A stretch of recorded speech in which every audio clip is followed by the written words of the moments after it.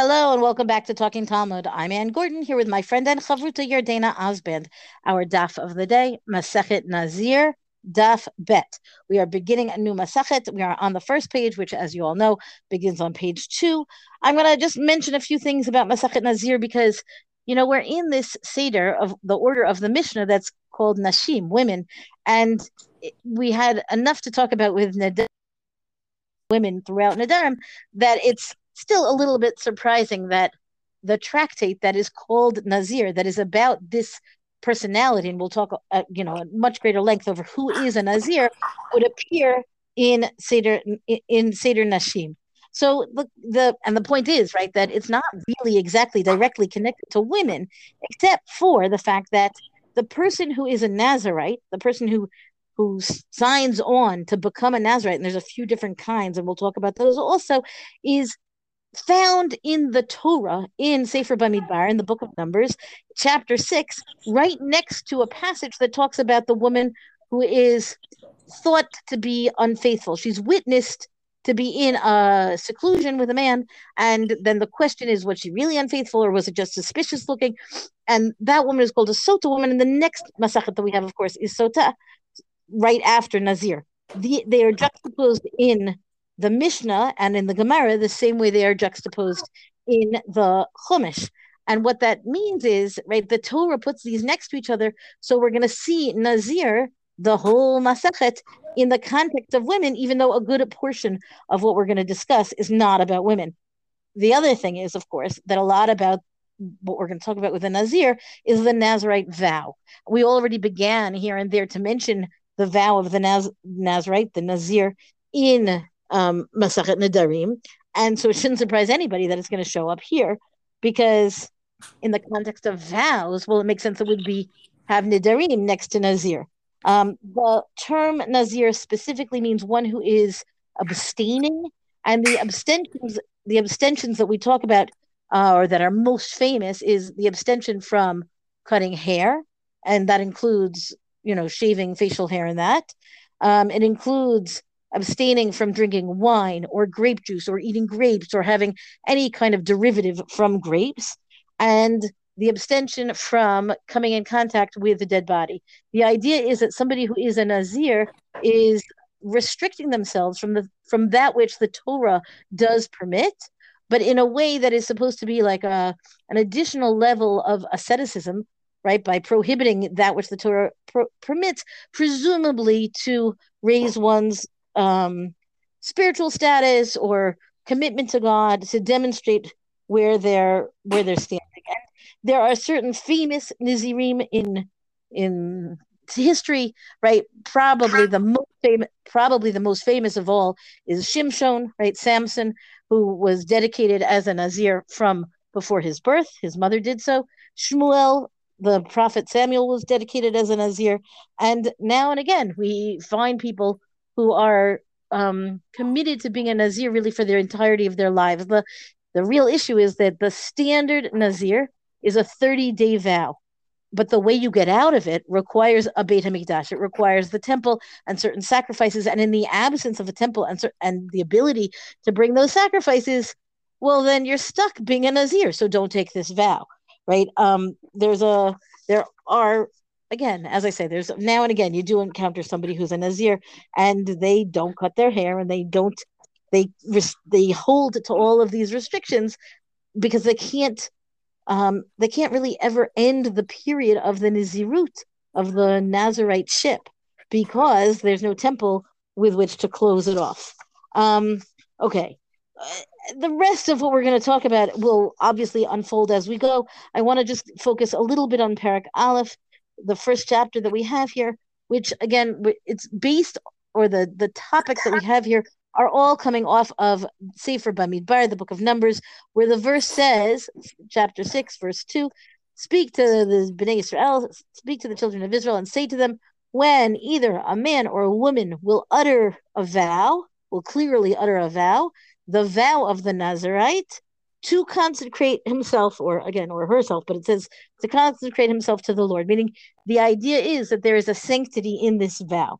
And for it to take effect, and this is what we're going to talk about in Parak Aleph, you have to actually say so. There has to be clear, wording that somebody is taking on this period of Nizirut for this purpose of consecrating oneself. And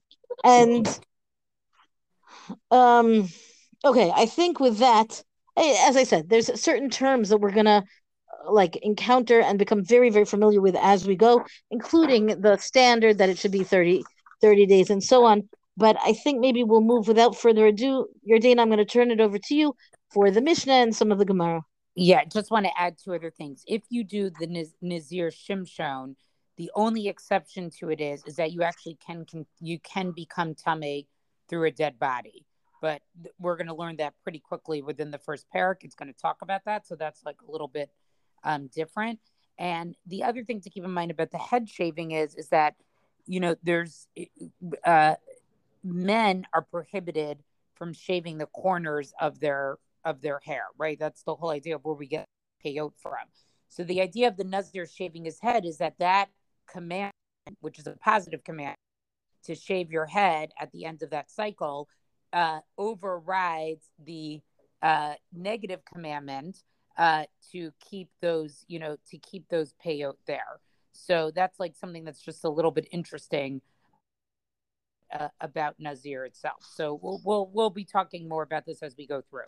The first Mishnah though starts in sort of an odd place, but it makes sense in the sense of that it's following right after Nedarim, because remember we talked a lot about in the beginning of Masach Nedarim about Nazirut, because it is a type of Neder. And so we begin sort of the same way that we began Masach Nedarim about the Kiyunim, right? Declarations of Nazirut. Kol Kiyunei Nazirut ke Nazirut. All equivalent terms for Nazirut are effective for Nazirut, right? And after they say that, right now the Mishnah is going to talk to us about sort of these partial declarations. And the Gemara is actually going to spend a lot of time talking about why does it start that way. Ha'omer ahad, somebody says, I shall be, right? Just says, I shall be, right? Nazir. Obviously, the Gemara is going to talk about, well, how could that be? If you just say, I shall be, maybe what you're trying to say is, I shall be fasting, right? Like you're saying something else. And so they basically quote this opinion of Shmuel that it has to be that a Nazir is standing in front of you or passing by you. So it was clear that's what you were referencing, right? Or, somebody says, I shall be handsome, because in other words, you're going to grow your hair long the way Nazir does. Nazir, that person is a Nazir. And again, the Gemara discussed it has to be there in front of a Nazir in order to make that make sense. And then it goes to some other statements, right? Nazik, Nazich, Pazik. If somebody says, I'll be a Nazik, a Naziach, or a Paziach, Hareza Nazir, right? So in all these cases, they're sort of, these are like equivalent terms that the Mishnah had started with, right?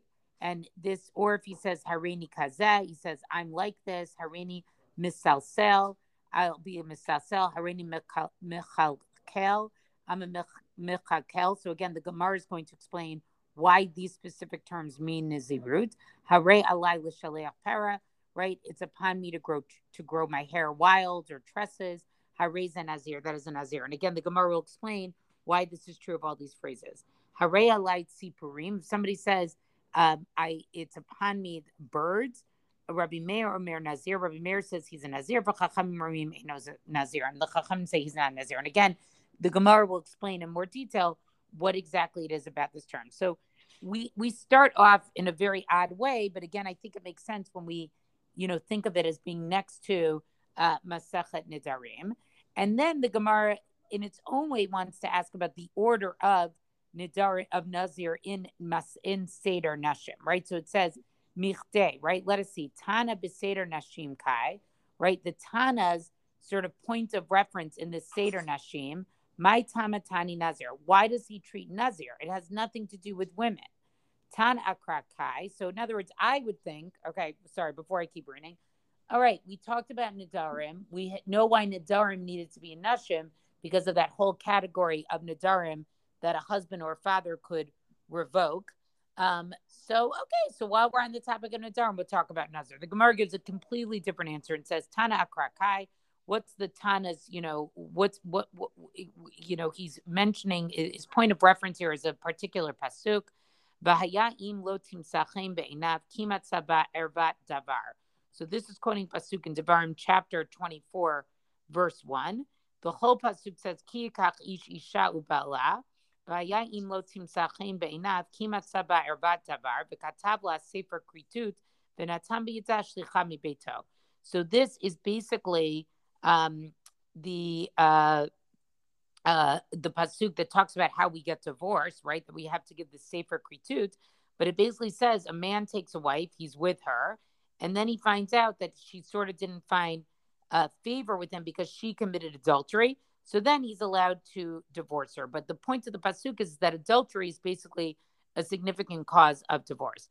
So what the Tana is teaching us by putting Nazir in Nashim, mi garam la la'avera, what caused her to commit the sin of adultery? Yayin, her drinking wine. V'ka'amar, and therefore by putting Nazir here, what is the Tana teaching us? Kola ora sota b'kli kula, b'kil kula.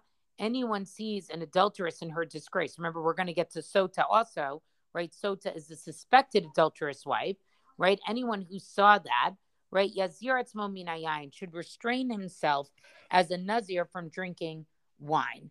So I don't know. It's sort of a, so it's basically saying nazirut is a reaction or sort of an obligation someone should take upon themselves if they're exposed to seeing adultery.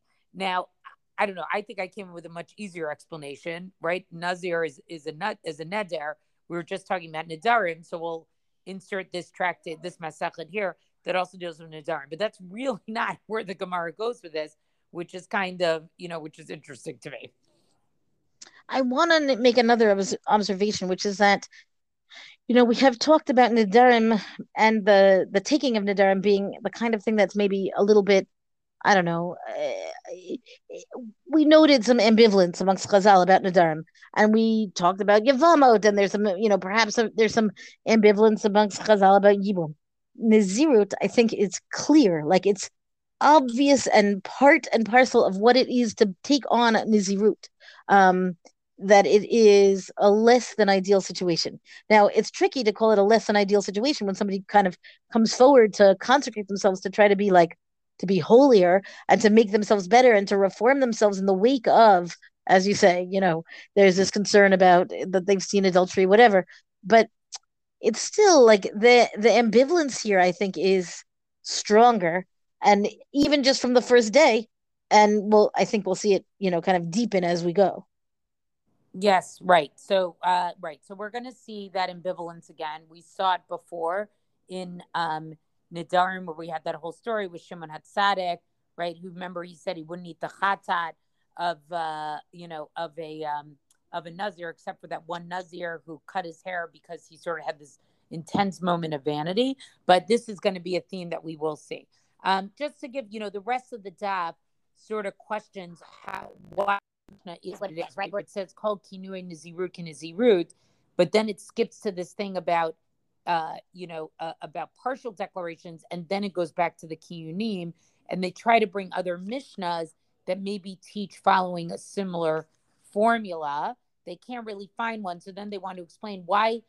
They basically come to the conclusion that mishnahs don't necessarily follow a particular formula, but each mishnah will sort of have a particular reason for why it would be taught that way.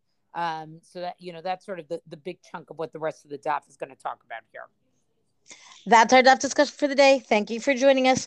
Rank us, review us where you get your podcast. Come talk to us on our Facebook page and tell us what you think of this daf and our new Masechet. Thank you to Rabbanit Michelle Farber for hosting us on the Hadran website. And until tomorrow, go and learn.